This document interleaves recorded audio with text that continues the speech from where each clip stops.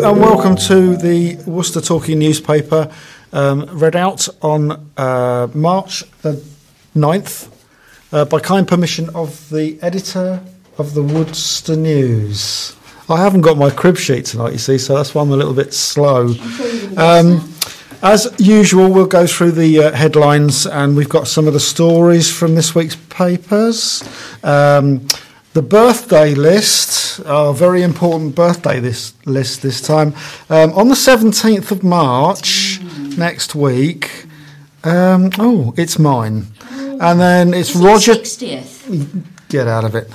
And also on the 17th, it's Mr. Roger Turner. So happy birthday to Mr. Turner. Happy birthday.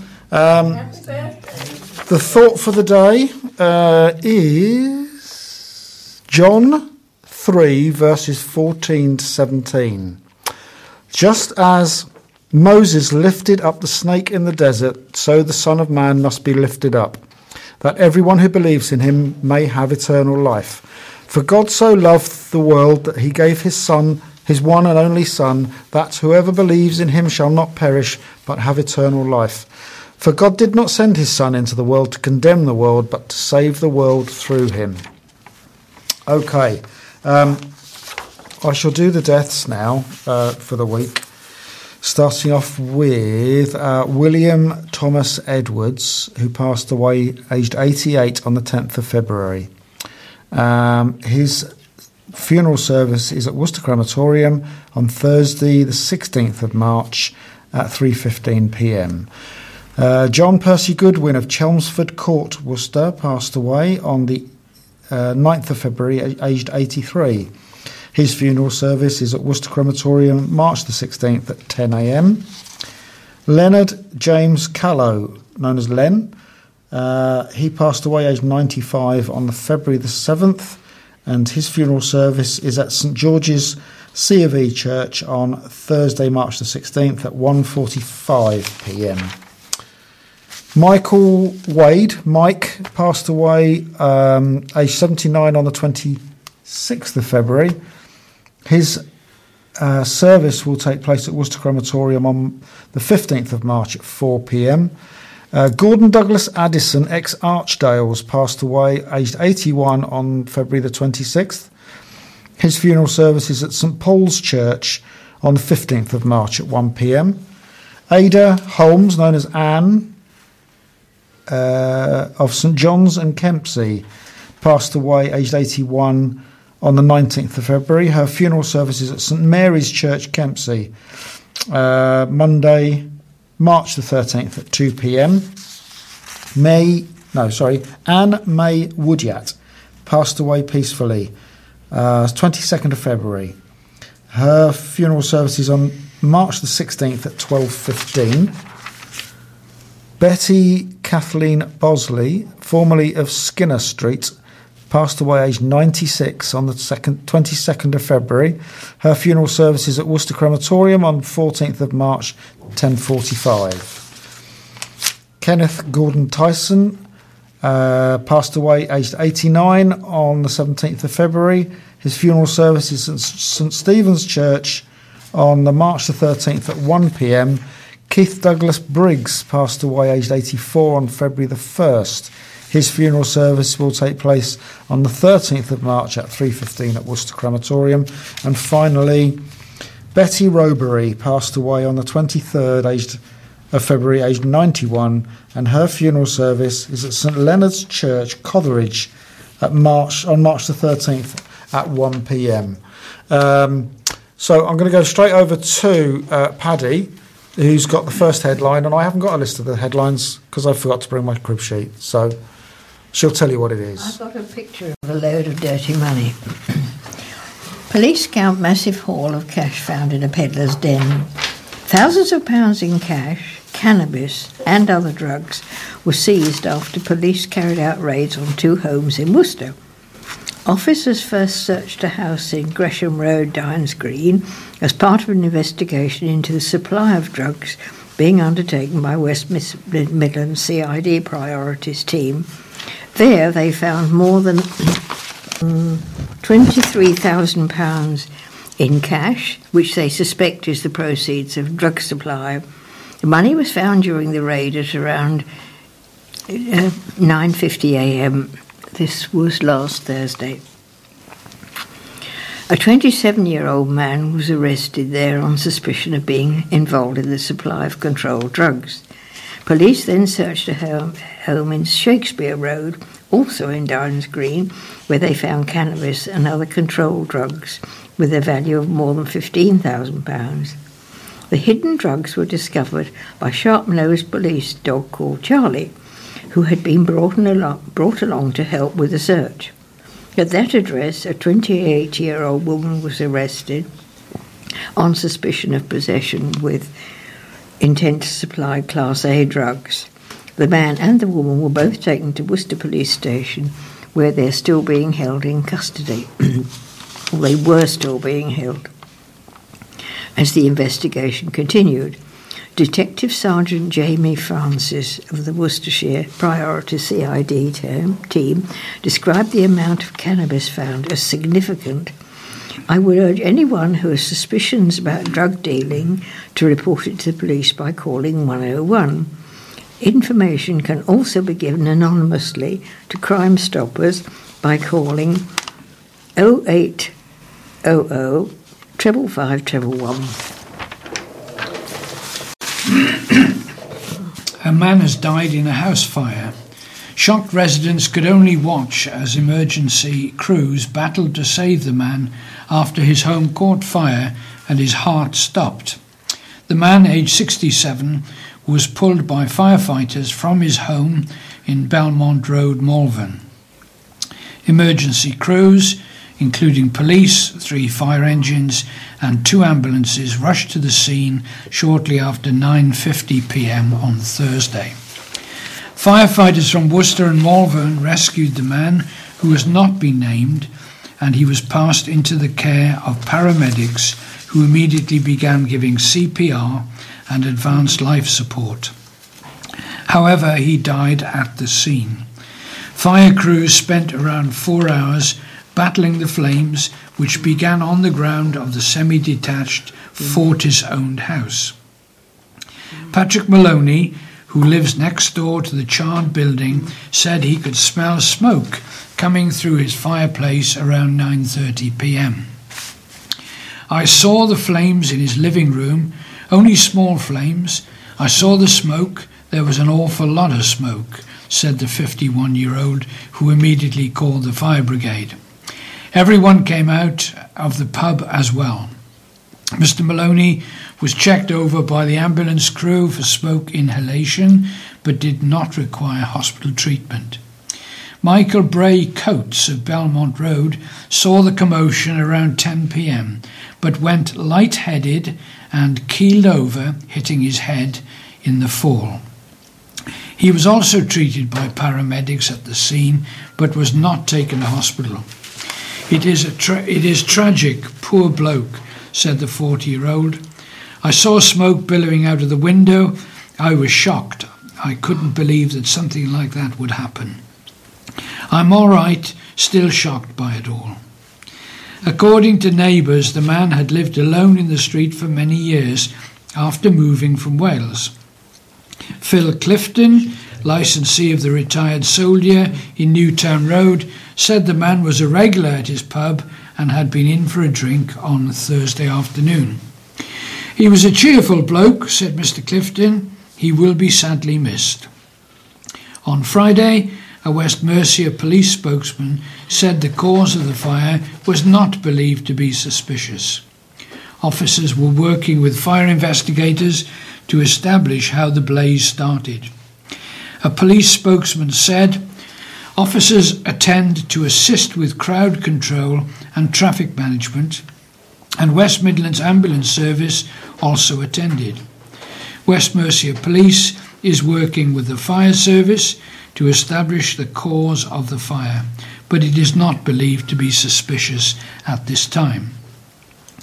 At this point, next of kin have not been informed, and the formal identification process has not yet taken place.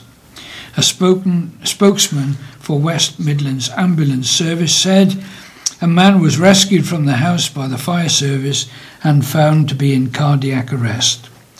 CPR began immediately, and ambulance staff also administered advanced life support.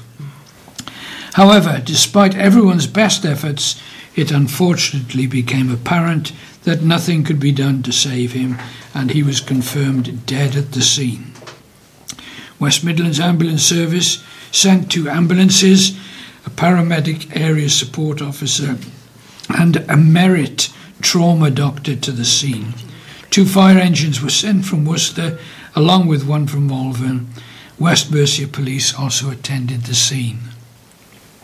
Okay, I've got the headline from Monday, and it's "What is that vile stench?" And there's a picture of a man holding his nose. Mystery surrounds a chemical smell which is blighting the lives of a group of Worcester residents. One woman living in Sherwood Lane off Malvern Road, St John's, has been forced to go to the doctors, saying it caused her throat to burn and she has suffered sleepless nights. Other residents have complained of the burning odour. Worcester City Councillor for Bedwardine, Alan Amos, has now taken up their case, and environmental health officers have investigated but cannot find the source of the smell. Sherwood Lane resident Lynn Saunders said the terrible smell began last September but became a constant nuisance in December, with residents suffering from the odour on evenings ever since. It is a strong smell of chemicals, constantly burning when it starts, she said. We are getting headaches, nausea, we are coughing all the time. It has burnt my throat, it felt like acid inside me. I'm worried about the long-term health problems. We cannot sleep. It started at midnight the other night. We are up all night having to move around our house, sleeping on the floor of the dining room and bathroom. It is ruining our lives. Another Sherwood Lane resident said, there is definitely a burning smell. Someone is obviously trying to get rid of wood by burning it at night. A resident in Malvern Road, who also did not want to be named, said, I've lived here 53 years. It is definitely not coming from a sewerage plant near here, as it's a very different smell. I would say it's chemicals. Visitors have noticed it when they've been around. Councillor Amos said, I met with residents to discuss this issue, and environmental health officers have been involved. But to be fair to them, they cannot take action unless we identify the source. At the moment, it's a mystery. One theory is that it's a wood burner, burning wood treated with paint. One of the residents went to the doctors with their symptoms, and the doctor said he needed guidance what the smell was. If anyone else in the area is suffering, let me know so I can build the evidence. A Worcester City Council spokesman said, environmental health officers have investigated and have not been able to trace the source of the odour. If the source can be traced, we would be able to issue advice to the person responsible and, if necessary, serve an abatement notice to ensure the nuisance is stopped and does not reoccur. Anyone suffering from the smell is asked to contact Worcester Regulatory Services on 01905 822 799. Councillor Amos can be contacted by emailing alan.amos@worcester.gov.uk. My next headline is Caught on Their Phones. There are 4 pictures of the police pouncing. Rush hour sting nets drivers still using mobiles at the wheel, despite the tougher penalties. This is the subheading. And the next page, this says, drivers flout the phone laws. Drivers are flouting new, tougher mobile phone laws with a string of offenders caught texting behind the wheel during the busy morning rush hour. 6 people were ticketed for driving while using a mobile in the space of just an hour and a half in Worcester. Despite the introduction of tougher penalties less than a week ago, one driver was texting their boss to say they were running late. Another was reading an invoice, while one man, stopped by the police, had the popular Pokemon game on his phone on the passenger seat. We should be locked up, really. And police say they are surprised and disappointed that people continue to flout the laws and say that the crackdown is not about penalising drivers but saving lives.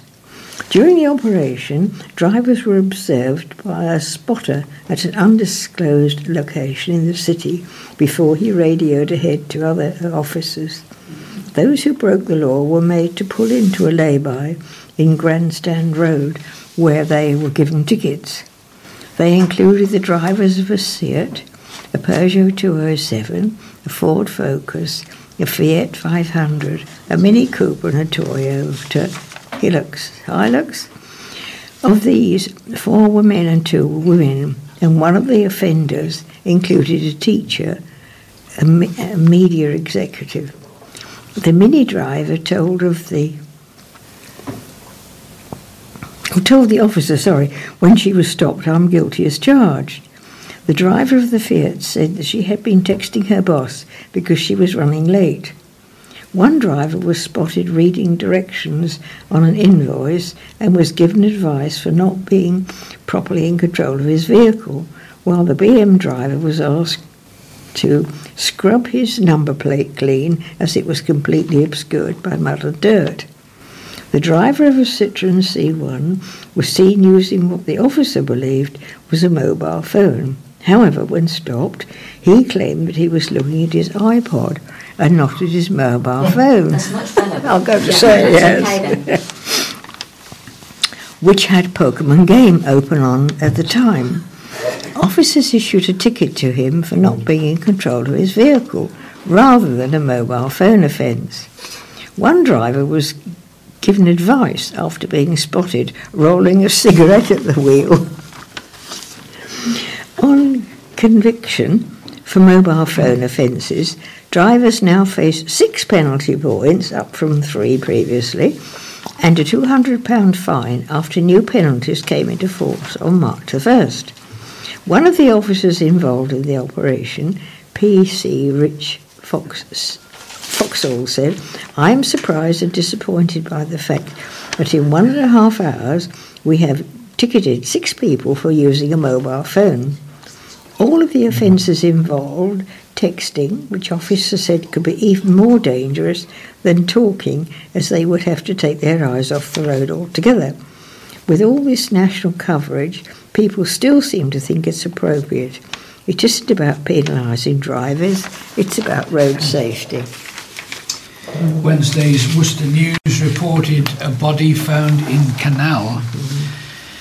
Police received a call from a concerned member of the public just before 7:30 a.m. yesterday morning, reporting that they'd seen a body in the canal near Spring Lane, close to Worcester Shrub Hill railway station. Emergency services went to the scene and found the body in the water.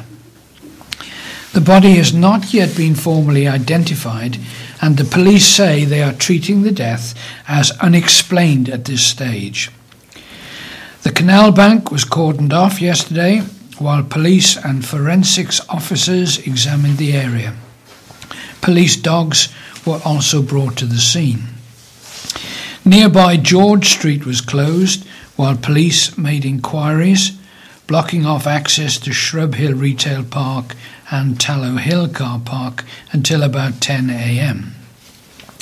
Several residents in nearby Spring Hill and Spring Lane said police had knocked on their doors to ask if they'd heard any loud noises or shouting between 2 a.m. and 3:30 a.m., although none of them had heard anything.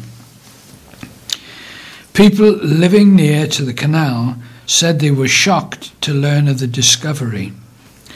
Andrew Clark, who has lived in Spring Lane for 28 years, said, "It's quite shocking.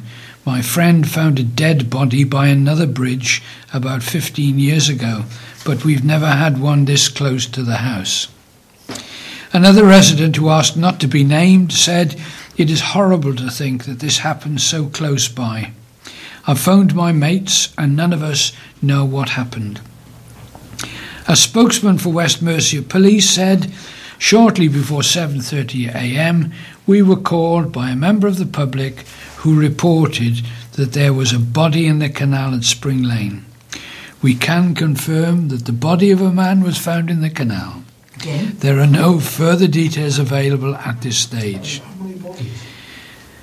Anyone with information is asked to call police on 101, quoting incident number 79S. Okay, today's headline is School Sexting Epidemic. Head teachers have warned over a sexting epidemic in schools in Worcester. Concerned heads say they've seen a rapid growth in pupils sending inappropriate messages and even nude pictures to each other. Neil Morris from Christopher Whitehead Language College says he is now hearing of pupils sending inappropriate messages on a weekly basis, and that is one of the biggest challenges facing schools. He said, the misuse of social media is our biggest issue in school. We have every form of misuse of it, and it's the parents as well. It does seem to have become an epidemic in all sorts of areas. I don't think people realise how dangerous it is. They think it's just a joke. We don't and won't accept that as an excuse. We always refer to the police and get them help in sexual health counselling. It can ruin so many lives. And it can be the area of the bully. I think that means arena of the bully. They think they can do whatever they like from the safety of their bedroom.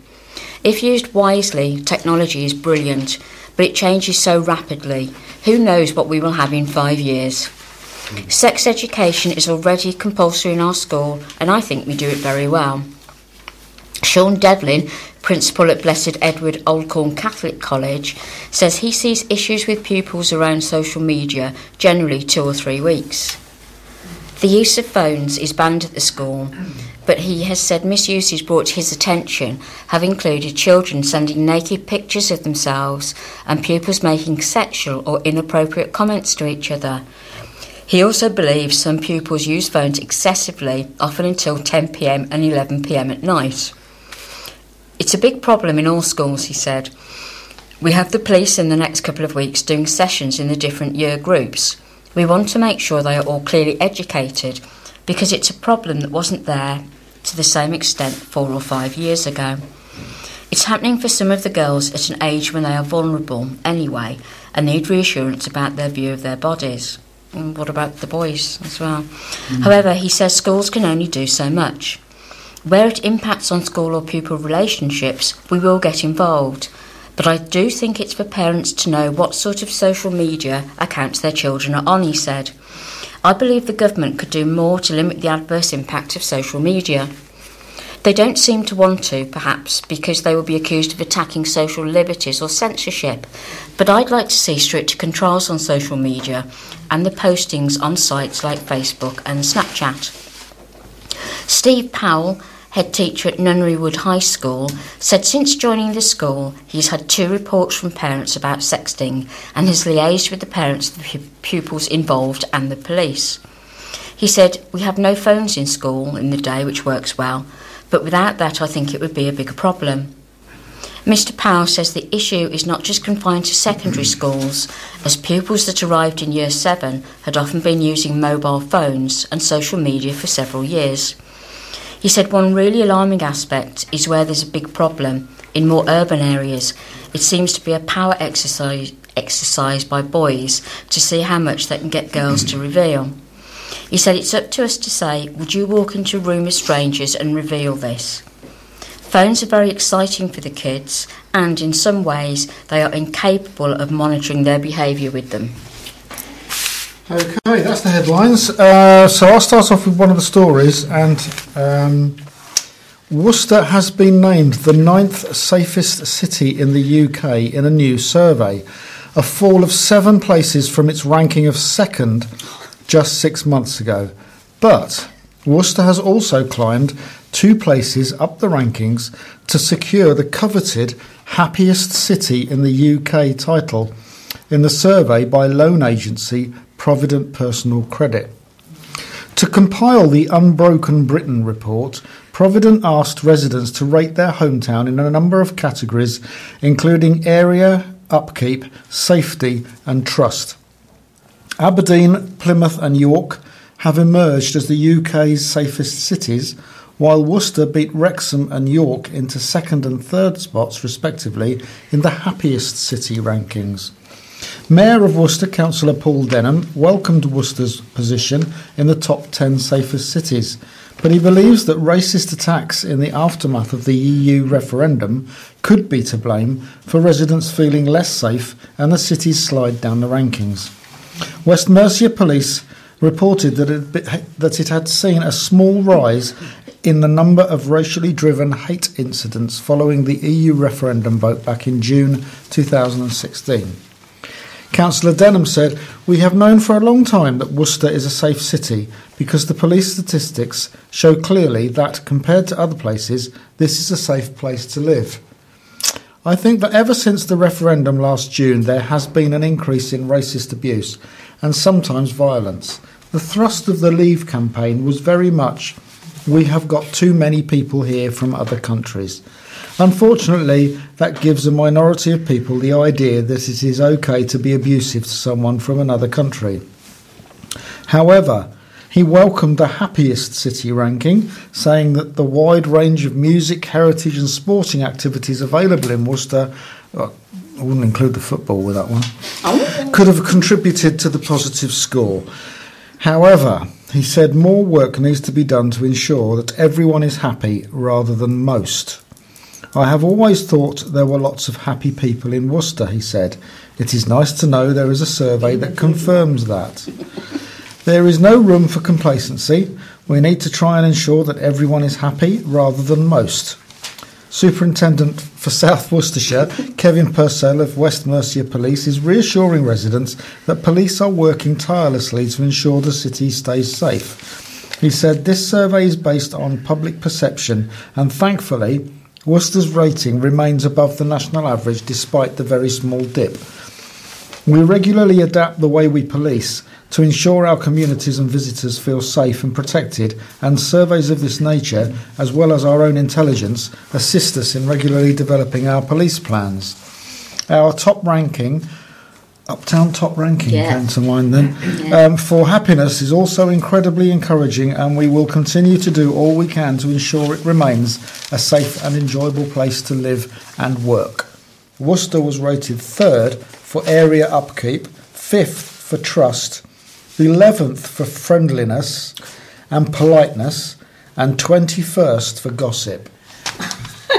Well, we need to get gossip in then, don't we?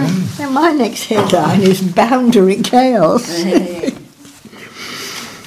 A council leader in Worcestershire has hit out over controversial changes to MPs' seats, admitting that she's very concerned. Councillor Linda Robinson, a Conservative who runs Wychhaven District Council, is the latest in a line of senior politicians to urge a rethink over the Boundary Commission shake-up. She has called the significant revisions highly controversial, telling assessors that it will leave the public bewildered and make elections extremely difficult to manage unless there's a change. In a highly critical written submission, she's also told the Commission that she finds it difficult to comprehend. As the Worcester News revealed last week, a second consultation has now started on the proposals, which are aimed at cutting the number of MPs from 650 to 600 and equalling out constituency sizes, which currently vary greatly. It includes enlarging Worcester to take in Drakes Broughton, Norton and Whittington, handing Droitwich to Bromsgrove, and merging Morven and Ledbury together in a new seat. But Councillor Robinson says the move to replace the Mid Worcestershire seat with a new one called Evesham and South Warwickshire makes no sense.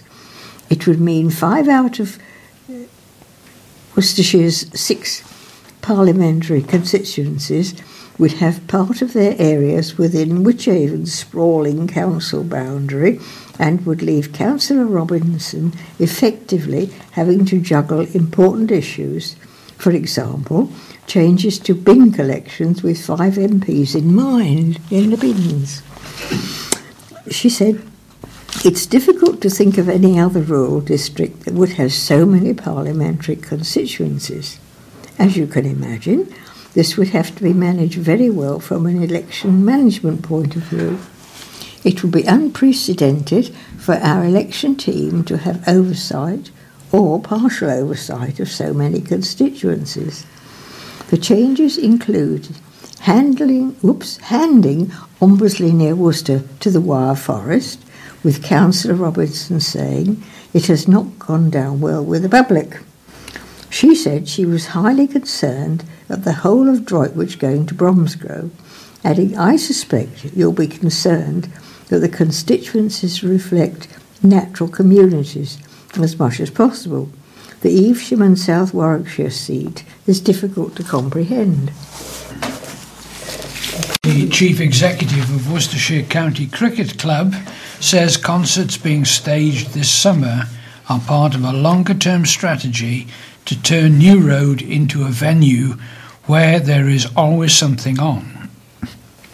Already confirmed is a concert by superstar Ollie Murs, on Sunday, June the 25th, for which thousands of tickets have already been sold.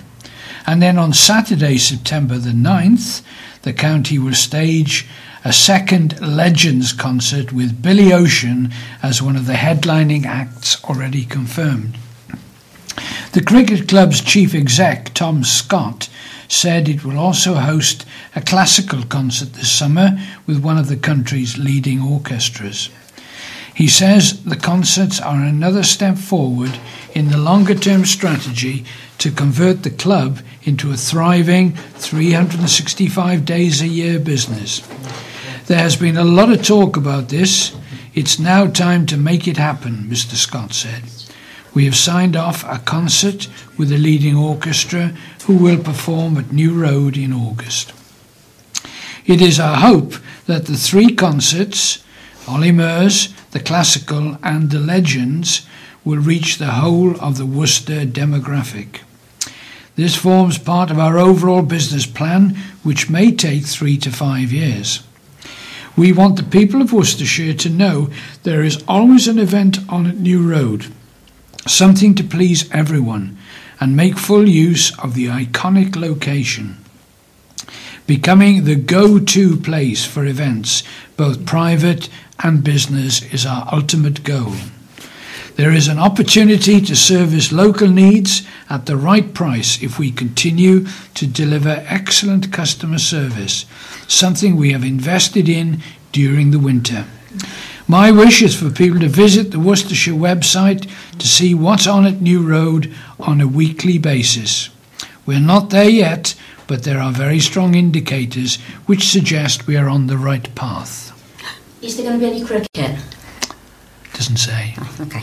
All right. A man was hit by a shop sign which fell off a charity shop building. The man was walking near the taxi rank in the Cross, Worcester, when a Cancer Research UK sign fell on top of him at about 9:40am yesterday, so that was actually last Friday. He was using an umbrella which took the majority of the blow, according to West Midlands Ambulance Service. The force pushed the umbrella onto his head and he was left with minor injuries from the glancing blow. The man, believed to be in his 60s, did not lose consciousness and was taken to the doctors by the ambulance service. Paul Harding from Discover History was coming out of NatWest Bank opposite just after the incident. He said, I came out of the NatWest on the Cross and the charity shop sign by the taxi rank was hanging down. It's a huge sign, runs the full width of the shop. It was still attached but across the door and resting on the path, so it might have just happened. An ambulance was parked up and police were cordoning off the area. There were 2 police cars and shortly after a fire engine arrived. It was a big sign, a huge piece of wood. The sign is about 12 foot by 4 foot. A spokesman for Cancer UK said, we are investigating an incident at our Worcester shop involving the partial collapse of a sign that caused injury to a member of the public. Our priority was the health and safety of the injured person, our shop team and the public, and steps were taken to ensure these. The sign has now been removed and we are working to identify the cause of the damage in order to take appropriate action. We wish the gentleman a full and speedy recovery. There is a picture of a young lad here with a stripy blue T-shirt on, staring into the camera like he's been startled. And it says, "This is the suspect police are hunting in connection with a spate of incidents of graffiti, which have been described as a blight on Worcester. Officers from West Mercia Police are urging Peter Caran to hand himself in as soon as possible." Well, this is the guy in the picture. Police have already visited both the defendant's mother's house in Sunnyside Road, Barbourne, Worcester, and his father's address in Waterside, Upton, but he continues to elude them. Officers say they believe Caran is deliberately avoiding them. No. As they have spoken to both his mother and father about the urgent need for him to hand himself in. Another suspect, aged 18, has already been arrested in Tolladine Road in Worcester in connection with the graffiti. Hundreds of graffiti tags have appeared across Worcester over the last 12 to 18 months in locations as diverse as the Shambles, New Street, Broad Street, Pheasant Street, Lowesmoor, City Walls Road, Shaw Street, Farrier Street and Barbourne Road. The spate is estimated to have caused more than £5,000 worth of damage. PC Richard Foxall said, "We are seeking Peter Caran from Worcester, who is a significant person of interest in our investigation into multiple graffiti offences over the last 12 months. That's like something from Dickens, that sentence. Despite extensive inquiries, we have not yet located Caran. We are confident he knows we are seeking to interview him and that he is actively avoiding us. If members of the public can assist us in locating Caran, we will be able to progress our inquiry and hopefully move to resolve the ongoing graffiti problem around Worcester." Verily. Common tags used in the space of graffiti include Asper and Sark/SAR asterisk, while a crown or halo motif has also begun to appear on some of the tags. Charity, the Duckworth Worcestershire Trust, has already held meetings with police, and leaders remain concerned about the graffiti's impact on the environment in Worcester, both for residents and visitors. Right, now my next headline is Station Hits a Fresh Delay. Worcestershire Parkway has been hit by a fresh delay and is now 9 months behind schedule, the Worcester News can reveal. Worcestershire County Council says the long-awaited rail station will now not be complete until the winter of 2018/19. It means the project, which is costing at least £22 million, is now 18 months behind the original completion date after being pushed back twice. Parkway was originally due for completion in May this year, but due to a legal wrangle over the development rights, it was put back to March 2018. But now bosses at County Hall have admitted behind-the-scenes work to find a contractor who took a bit longer than expected, resulting in a new target date of the winter of 2018/19. Clearance work has only just got underway at the 14-acre site in Norton, with construction expected to start in September or October. Some councillors are now demanding answers on how safe the new target date is. Councillor Richard Udall, Labour's infrastructure spokesman, said we need to understand the reasons for this delay and we need assurances that this won't happen again. It's wrong and unfair that we've learned about this from the media and that councillors have not been told. We did not know about this. What this also does is to give us an opportunity to change direction at Worcestershire Parkway so that we can have a park and ride running from there to ease congestion in the city. But Councillor Ken Pollock, the Conservative Cabinet Member for Economy, Skills and Infrastructure, said Parkway is a complicated project. A huge amount of work has been progressed on Parkway in advance of letting a design and a build contract, he said. This includes the securing of land, ecology works and industry-related approvals for the scheme, as well as the procurement of a design and build contract, which took a bit longer than expected. However, I'm delighted work has now started on the full design of the scheme and preparations on site. We're looking forward to offering passengers improved rail accessibility and connectivity. A new community coffee and lounge bar has opened at a parish hall near Worcester. Coffee at WR5 has opened at Norton Juxta Kempsey Parish Hall as parish trustees seek to make more use of the facility and bring in more money to maintain the hall. The bar and coffee lounge will be entirely run by volunteers and is one of a number of projects planned for the hall and the surrounding areas. Kevin Fincher, chairman of the Norton Juxta Kempsey Parish Hall trustees, said, "Everything that has been done is with the community in mind, and we are really happy with it. We realise that the hall needs work to it, particularly a new roof, and for that we needed new revenue, and that was not going to come just from renting the hall out. We have already had people calling about renting it for weddings and christenings now that it has a bar area, and I think this will be a really good community facility. The new bar, which opened to the public on Saturday, has a kitchen and serves alcohol as well as soft drinks, while ice cream and donut making machines have also been bought. Plans are now afoot to create a new picnic area, as well as a trim trail, running area and swamp garden, and to resurface the car park. Jane Greenway, clerk to Norton Juxta Kempsey Parish Council, said, "I think it is a great service for the community, which will help to provide a good meeting place.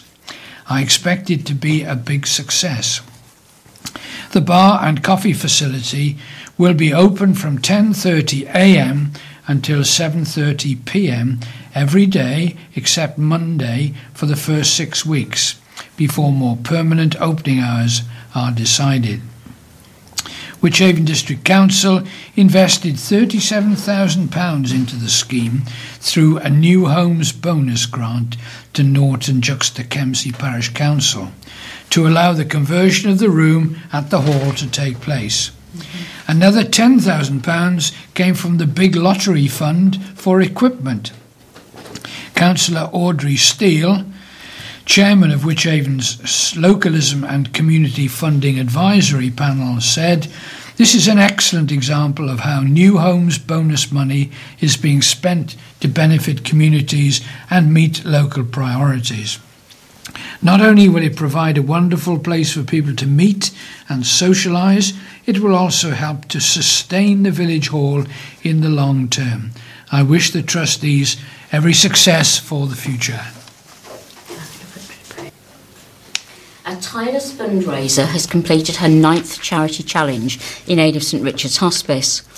Angela Bill, who lives in Droitwich, took on a triathlon and raised a tremendous £769 to help fund the hospice's vital services.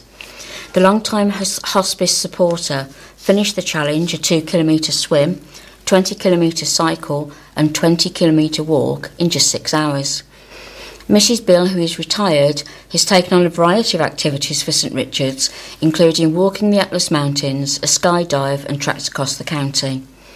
I've lived in Droitwich with my family for more than 30 years, and I first came into contact when with St Richard's 13 years ago, when I worked there and saw firsthand the great work they do, she said. The fundraiser has been joined on a number of her fundraising challenges by her daughter Alison, including taking on the 15-mile Malvern Hills Walk, Midnight Walk and 31-mile Worcester Way. Mrs Bill added, I am passionate about the hospice being able to continue to offer their free care, and this is why I took on my 9th challenge to raise funds. I did lots of training beforehand and really enjoyed the challenges. I had huge support from people, which is what kept me going, and my husband Roger has been a great support through all my challenges. Jane Sargent, fundraiser at St Richard's, said, "We really appreciate all the fundraising Angela has done over the years, taking on a wide range of challenges in her bid to raise as much money as possible to help fund our continuing care. The hospice provides free specialist palliative care for patients living with life-limiting illnesses and supports their loved ones. For more information, visit strichards.org.uk. This probably refers to a headline from a previous week this year, because I remember reading this on the website. 2 women have appeared in court after a girl was found wandering alone in Worcester. Carla Adams and Tracy Shepherd appeared at Worcester Magistrates Court yesterday afternoon, which was last Thursday. Adams, aged 30, and Shepherd, aged 44, both of Rowan Avenue in Worcester, are charged with assault, ill-treat, neglect or abandoning a child to cause unnecessary suffering or injury. Neither defendant entered a plea, and District Judge Nigel Cadbury adjourned the hearing until Thursday, March the 16th at Worcester Magistrates Court. Both were bailed on the condition, on the condition not to have unsupervised contact with any child under the age of 16. The girl was discovered by a couple in their front garden in the Tolladine Road area of the city just before 9 a.m. on Saturday, October the 1st, 2016. Now I've got a happy-looking pair of people here, and there's a headline of a £380,000 grant to help the homeless. A hostel for the homeless in Worcester has been awarded the biggest project grant in its history. St Paul's Hostel in Tallow Hill has secured a big lottery reaching communities grant worth £379,000 over a 3-year period to pay for its Tree of Life project. After an initial application was rejected in October 2015, the charity's chief executive, Jonathan Sutton, put in another bid and the cash was finally awarded. The funding will pay for the vital services which would otherwise be impossible for the charity to deliver because of central government cuts amounting to around £500,000 a year. The bid took around 800 hours of work, and the application success has been welcomed by staff and services users. Mr. Sutton said that without the grant, the charity would only offer the very basics. It would mean we're simply warehousing people in the hostel, not providing them with the opportunities to repair themselves, heal themselves, re-equip themselves, and reintegrate them into society, he said. This is something more dynamic. The charity has lost around £500,000 a year in funding since 2015, and without the grant could only provide the basic accommodation service, 46 beds and 2 on-site self-contained flats.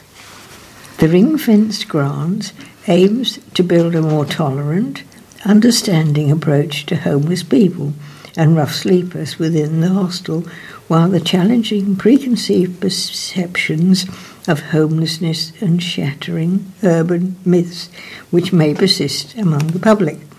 Staff have already taken part in a trauma-informed course at the University of Worcester, which looks at how adverse childhood experiences can affect the behaviour and health of service users. Another objective is to develop the numeracy, literacy and digital skills of service users to get them work ready. A third element will focus on building self-esteem and self-confidence through counselling by Sean Adams, an aspect of hostel life which faced an uncertain future until the grant. The fourth strand is a kitchen project led by 38-year-old Gren Dobson, the hospital's chef and catering manager. An experienced chef, Mr. Dodson has been based in London, France, Switzerland, the Cotswolds and Cornwall, where he worked for celebrity chef and television presenter Rick Stein. Mr. Dobson said he was buzzing at the new opportunity, will train service users in the kitchen with the hope of getting them into work or further education. The grant has funded the key post of Skills and Community Engagement Manager for 19-year-old Lizzie Leonard, originally from Ashburton near Christchurch in New Zealand. She says the grant has made for a less stagnant environment and that she's already noticed a more positive atmosphere in the hostel. Service suspensions have plummeted, taken in a positive indication the grant is already reaping rewards, even before the project officially begins on April the 1st. A service user who's been addicted to heroin and was abusing alcohol says she's only been able to turn her life around because of the extra support the hostel staff have given her, including counsel. And she said, I couldn't have done it without St Paul's. Entrepreneurs showed off their business ideas on Worcester High Street as part of a young enterprise competition. Pupils from 13 schools and colleges across South Worcestershire set up stalls to sell a variety of products from cookbooks to homemade candles to fruit squashes. The Mayor of Worcester, Councillor Paul Denham, opened the Worcester Trade Fair. The fair was one of the first events of the Young Enterprise Company programme, which sees pupils working to teams to set up and run businesses, to decide on a company name and to choose a product to sell to the public. Among the Young Enterprise teams taking part were Danny Cave and Ryan Davis for Polar from Tudor Grange Academy, Worcester, who were selling cookbooks on their stall. Danny, aged 17, said, "We are going on to university and thought it would be good to have something to help us when we are catering for guests. We've had a lot of interest and sold 5 cookbooks." Students from the King's School Worcester were there with a team called Millennium, selling aromatherapy products. The team was later given an award for Best Display.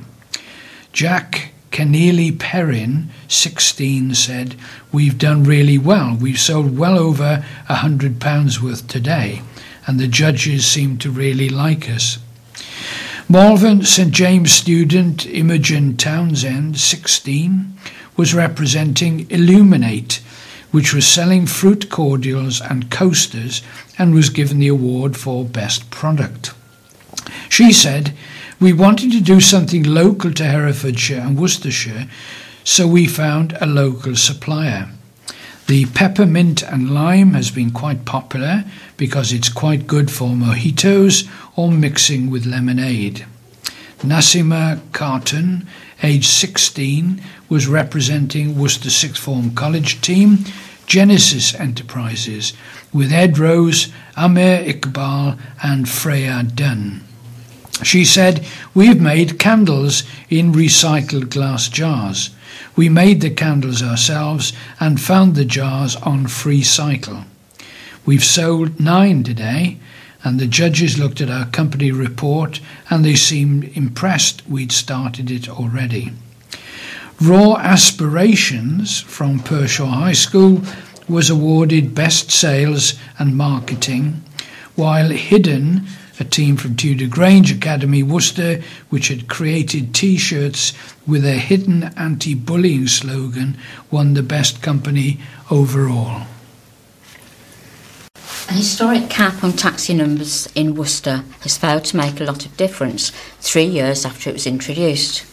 That's the verdict from an independent report which reveals how the number of hackney carriages in the city is 14% above the actual cap. Back in February 2014, Worcester City Council decided to put a limit of 231 on the number of licensed hackneys. That meant a ban effectively came into place on allowing any more in, as the number of that time stood at 265, with concerns rife for years about overranking, congestion and pollution.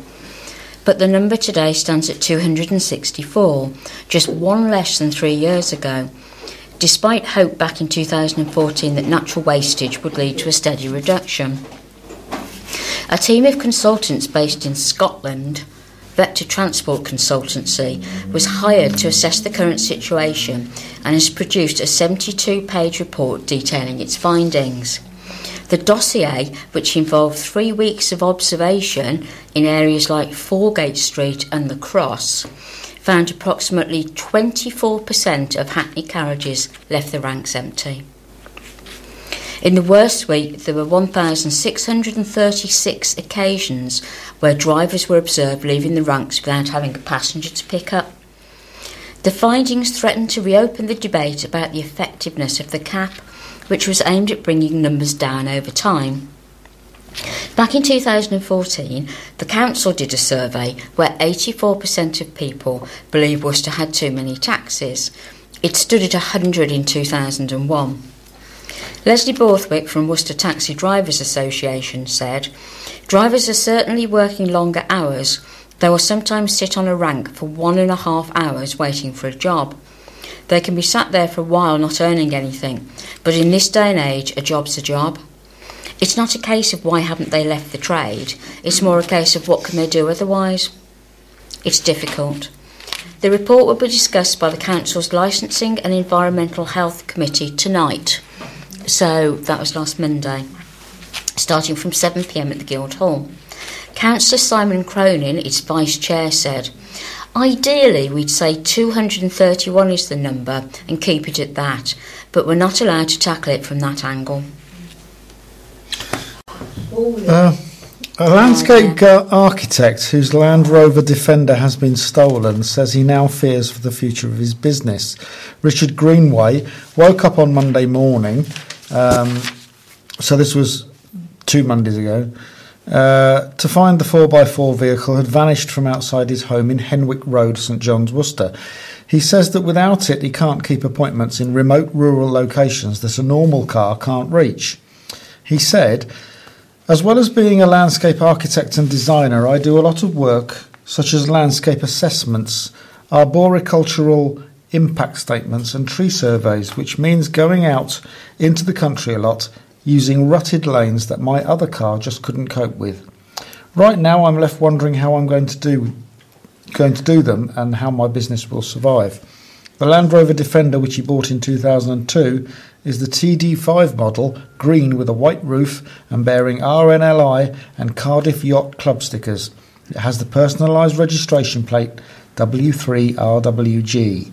Stolen with it were many of the tools he uses in his job, plus a part he had just bought for his boat, which he keeps at Cardiff Bay.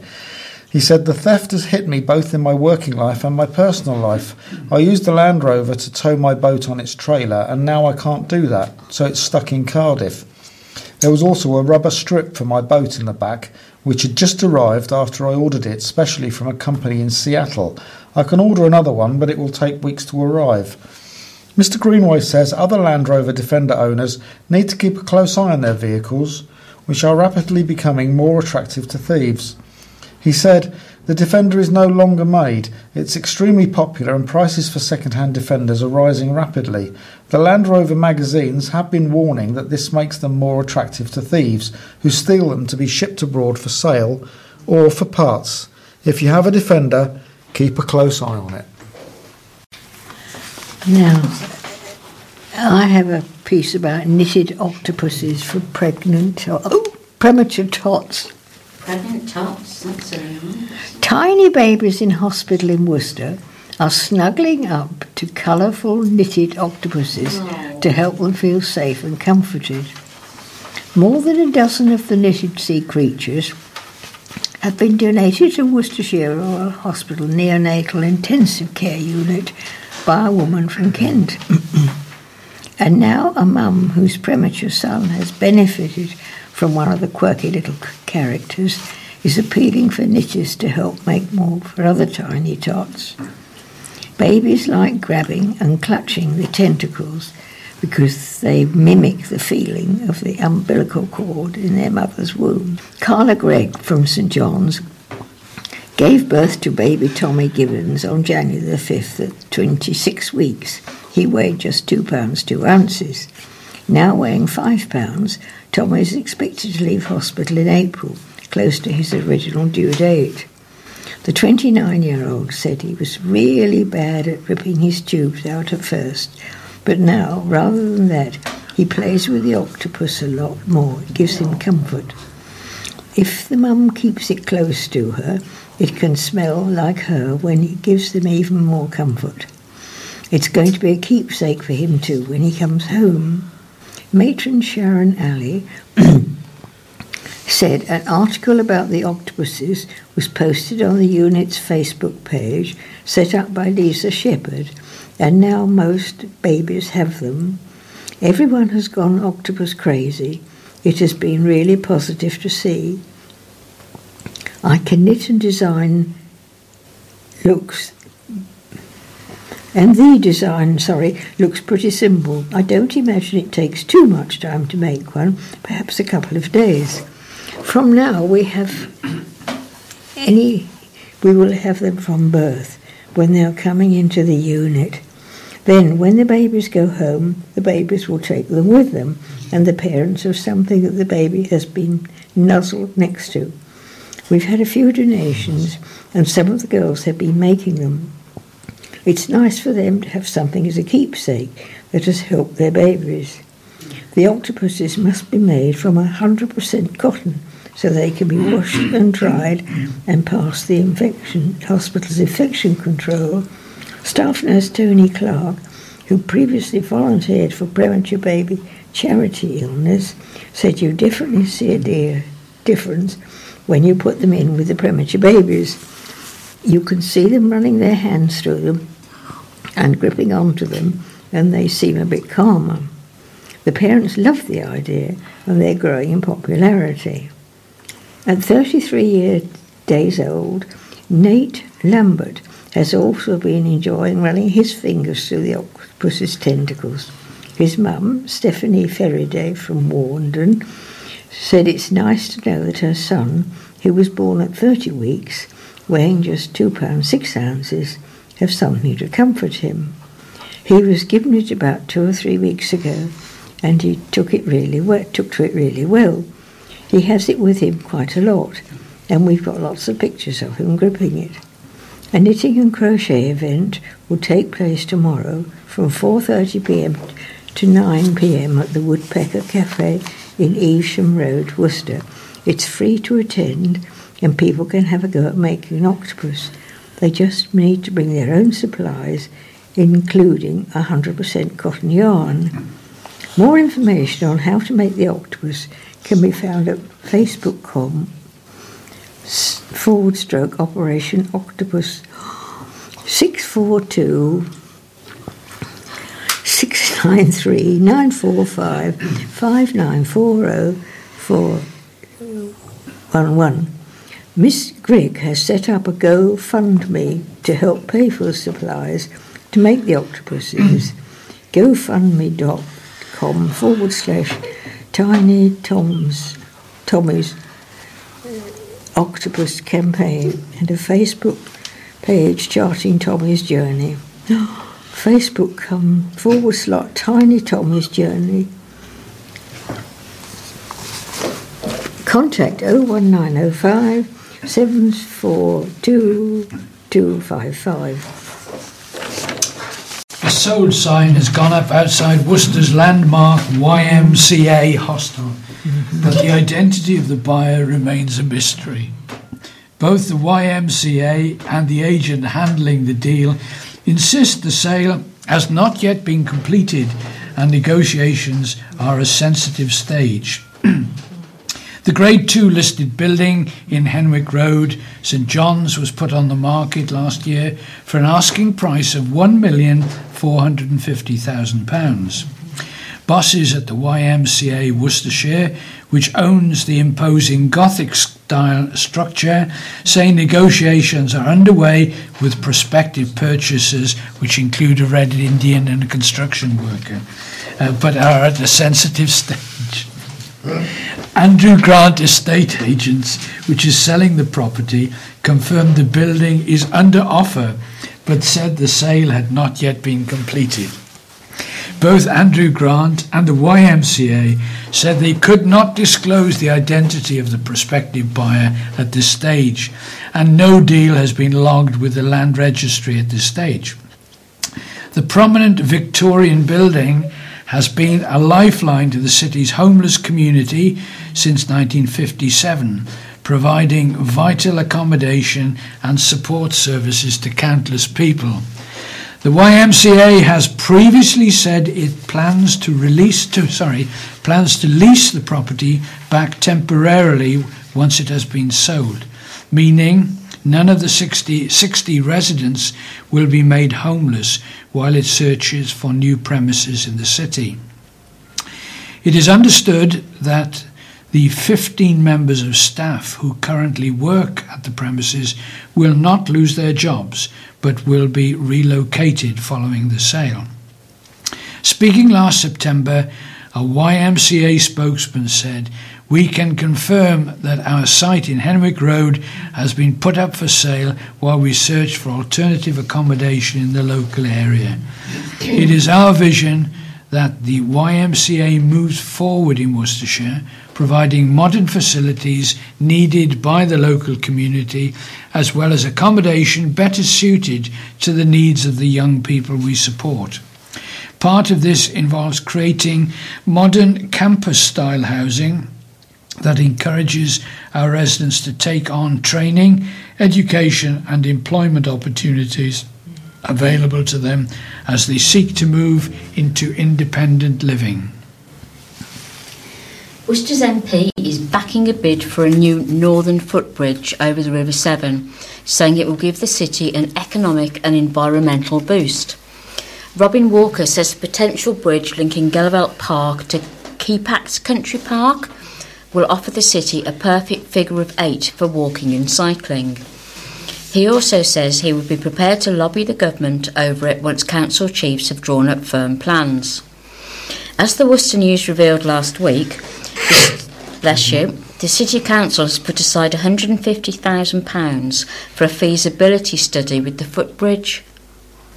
It is likely to cost at least £2 million, with hopes that it will replicate the huge success of Diglis Bridge, which has transformed travel in South Worcester. Mr Walker said, "It's very exciting. This is something Councillor Simon Geraghty, the County Council's leader, has been very keen on for some time, and it all looks very positive." To take a great quote from Frank Underwood when Trump became president, "Losers build walls, winners build bridges." This would be great for Worcester. We've seen with the success of Diglis Bridge how it has allowed so many people to walk and cycle. Creating a figure of 8 by getting a northern one in place would be ideal.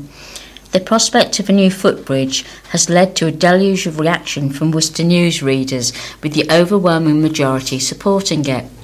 Some have suggested a new bridge should have a clear separation line between pedestrians and cyclists, something not factored into either the ageing Sabrina Bridge off Hilton Road or at Diglis.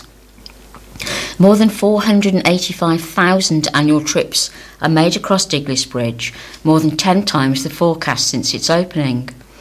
The £150,000 fund for a feasibility study has been approved as part of the 17-18 City Council budget after Conservative groups suggested it securing all-party backing.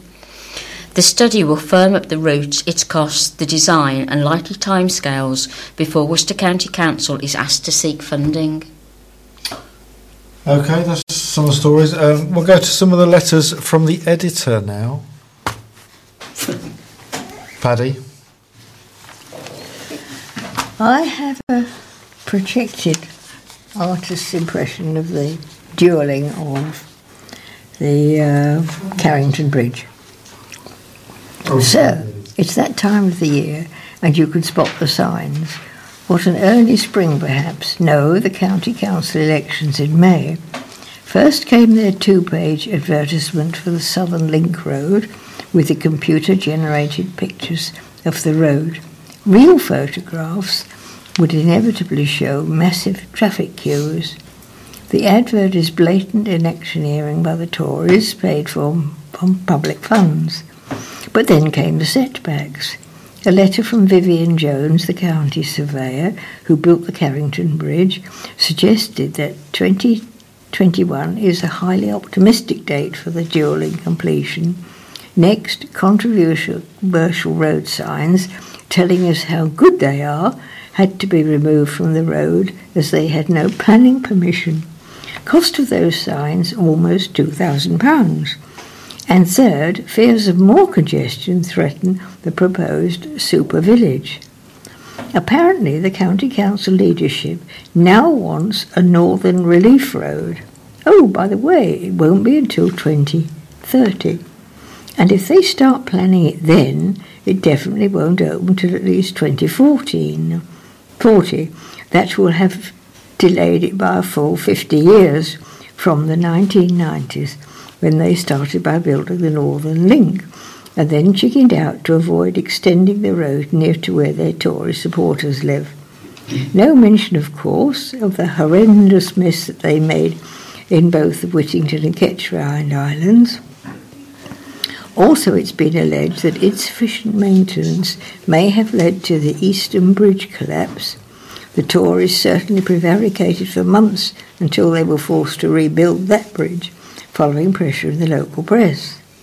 But when the government give the go-ahead for the bridge and the Southern Link, all the Tories will be on the Carrington Bridge, smiling for the cameras, around March the 20th, when nominations for the county council elections close, and they'll be hoping more people forget their abysmal performances over the last few years. Another bridge story here, but a different bridge this time, from Geoffrey Harvey of Worcester. Has Worcester enough foresight to build a really exciting footbridge across the Severn? I don't think so. Many years ago, I had a holiday in Canada and walked across one of their longest suspension bridges. Wonderful, and it makes money. We have an ideal site, but have we the guts to build a visitor attraction like Canada did?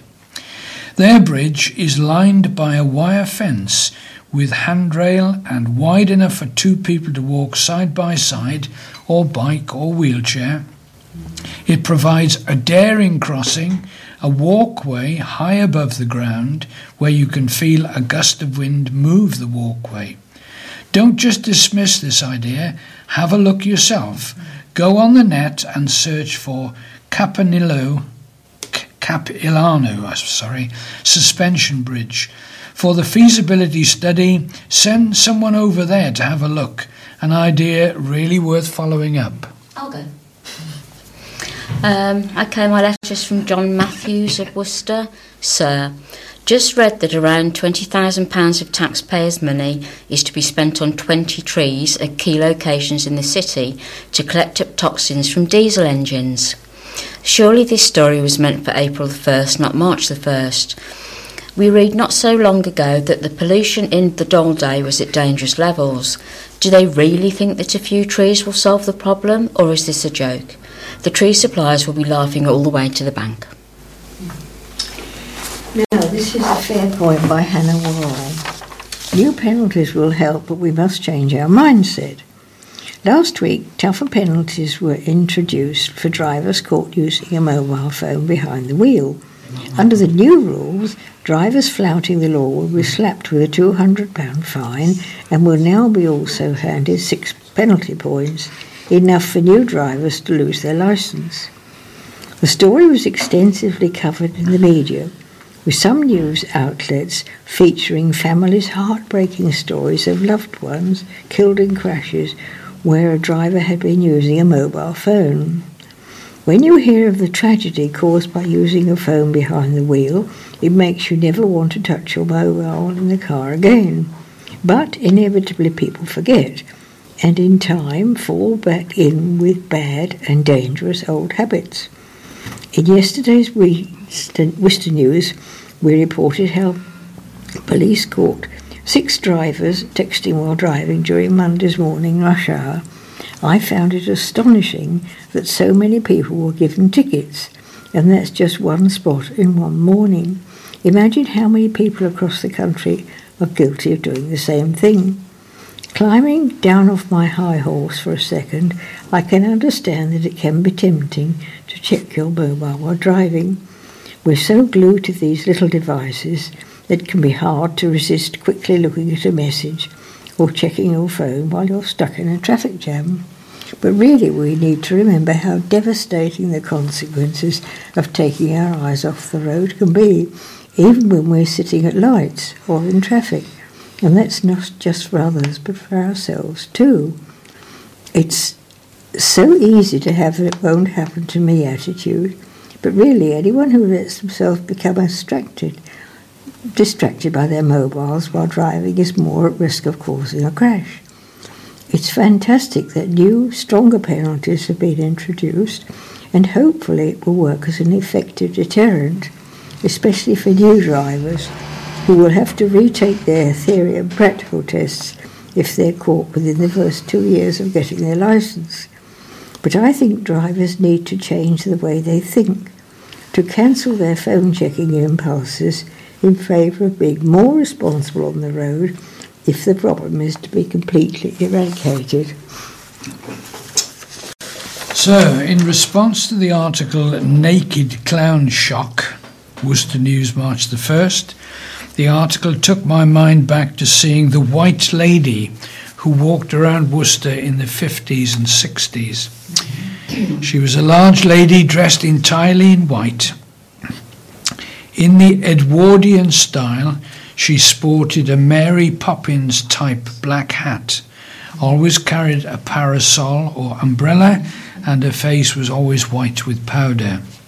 She never said a word and always seemed to be floating instead of walking because her white dress was always long. As a child, if I saw her in the distance coming towards me, I used to cross the road. Legend refers to her being jilted at the altar on her wedding day, or that her future husband was killed in the Great War. I remember her. Mrs. Havisham. Miss Havisham. Mrs. Havisham. She wasn't Mrs. because that was the whole point. Yeah, that was it. Yes, I remember now.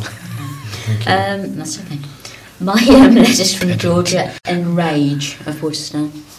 Sir, Worcester's traffic has got progressively worse over the past few years, but it is not just attributable to an increase in the volume of traffic, it is also due to poor road traffic management and design.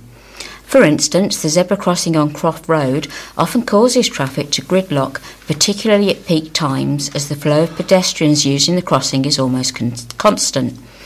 This should be replaced with a pelican crossing, which would allow the traffic to flow while still providing a safe crossing point for pedestrians. The addition of 3 new food retail sites, Asda, Lidl and Waitrose, have all been poorly thought out in that each only has a single ingress and exit point onto very busy highways, again causing lengthy queues of traffic and gridlock during peak times. Again, the use of zebra crossings instead of pelican crossings adds to the traffic chaos. Surely it is not beyond the wit of man to apply a little more thought to these issues before granting planning permission. The stretch of road from Barban to Castle Street has no less than 6 sets of pelican crossings and traffic lights, which are not sequenced, which again prevents the traffic from flowing freely. Standing or slow-moving traffic is not only frustrating for all road users, but more importantly causes increased pollution, and diesel engines increase low-lying pollution, which is a major cause of various heart and lung diseases and conditions including asthma. The cost of the additional ingress and exit points should be borne by the developers or the retailer, while installing pelican crossings instead of zebra crossings would have to be borne by the council, I guess, but the environmental, economic and health benefits would far outweigh the cost. Okay, that was the letters to the editor, as I've been pointed out, not from the editor. So I've got a story here about Droitwich. We don't get many about Droitwich, but there you go. A television chef has been announced as the headline act to grace the stage at a popular food and drink festival. Brian Turner, a stalwart of BBC Two's Ready Steady Cook, will officially open this year's Droitwich Spa Food and Drink Festival on Saturday, June the 17th. He will be accompanied by Nigel Huddleston, Droitwich MP, in launching the festivities before running a cookery demonstration for visitors. Patrick Davis, who is organising the one-day bonanza, said, "We are thrilled to have secured Brian Turner to join us for the day on Saturday, June 17th. Mr. Turner joins a growing list of celebrity guests to be invited to the festival, which saw Great British Bake Off winner Nadia Hussain visit last year. While last year's event was a 2-day affair, this year's will return to the original 1-day format and will move from the town centre to Lido Park, or is it Lido Park? I don't know. Lido. We always were a 1-day, then we went to 2 days last year, explained Mr. Davis. The short and long of it is that we are all volunteers. We worked for 2 days and got the same out of it. We think it is better to really do a good event and people are really happy with it than do 2 days." It doesn't make sense, sorry. The 2016 festival was a roaring success and saw around 200 food and drink stalls colonise the town centre for the weekend-long event. Colonise, that's not the right word either. Among the producers displaying their tasty wares were Dave Checketts of Checketts Fine Foods in Ombersley and Gillian Curtin of Churchfield's Farm Ice Cream based in Salwarp. I can't, it's just really weird, these villages around there. This year, the festival's 5th, there will be around 100 stalls selling produce from around Worcestershire and beyond, along with a demonstration kitchen, live entertainment and kids zone. Mr. Davis added, "I think the main difference this year is it is going to be very much a family event. We've got things for mums, things for dads, and we have got a big kids corner. There is free entertainment for children, but also a little outdoor catering unit for the kids, so that makes it a bit different. The free-to-enter festival is run by a committee of volunteers." I'll do it anyway. For more information, visit droitwichsparfestival.co.uk or email info@droitwichsparfestival.co.uk. I have a picture of 2 gentlemen holding, what are they holding? Replicas of the new £1 coin. It will be all changed for the £1 coin later this month, but Worcester's car parks are already equipped with a new 12-sided coin about to enter circulation. Worcester City Council has spent £14,500 making upgrades so the 14 pay and display machines at its car parks around the city will accept both the current £1 coin and the new 12-sided replacement, which is being introduced on Tuesday, March the 28th. Councillor Jeff Williams, Cabinet Member for Economic Prosperity, our officers have been preparing behind the scenes for several months, and everything is now in place for customers to use the new £1 coin right from the first day of introduction in our car parks. As well as paying for parking by cash, drivers have also the option to pay for parking using their mobile phone and a credit or debit card. For more information, visit worcester.gov.uk/parking. And good luck to you. The leader of Worcestershire County Council is in line for a shock 10% pay hike, the Worcester News can reveal. Hike? A leaked document also reveals how a series of other politicians could get hefty inflation-busting rises, including 10% for the deputy leader and 8% for cabinet members, as well as the scrutiny chairman. Sources at County Hall suggest there has been a concerted effort to try and keep it quiet until a decision can be taken after May's elections by the New Look Council. The figures have been recommended by an outside panel of assessors sitting on a special independent remuneration panel and were circulated to some politicians in December. But the figures have yet to be published publicly, with the section of the Council's website listing IRP reports still showing the latest one to be from September 2015. By law, councillors have to vote on their own pay and have no obligation to accept the IRP findings. But the report says the responsibility of councillors, particularly the leader, Councillor Simon Geraghty, and his leadership team, have increased significantly. If accepted, the move would take leader Councillor Geraghty's special top-up rate to £34,181, a £3,107 surge. It would also take his overall package to over £53,000, which includes allowances for being Tory group leader and a basic councillor. The cabinet members' extra 8% would take their special responsibility top-ups to £17,819, a £1,320 rise. The IRP has also recommended the basic councillor allowance of £9,019 should rise 2%, and that the role of the scrutiny chairman, held by Labour councillor Richard Udall, should increase 8% to £17,819.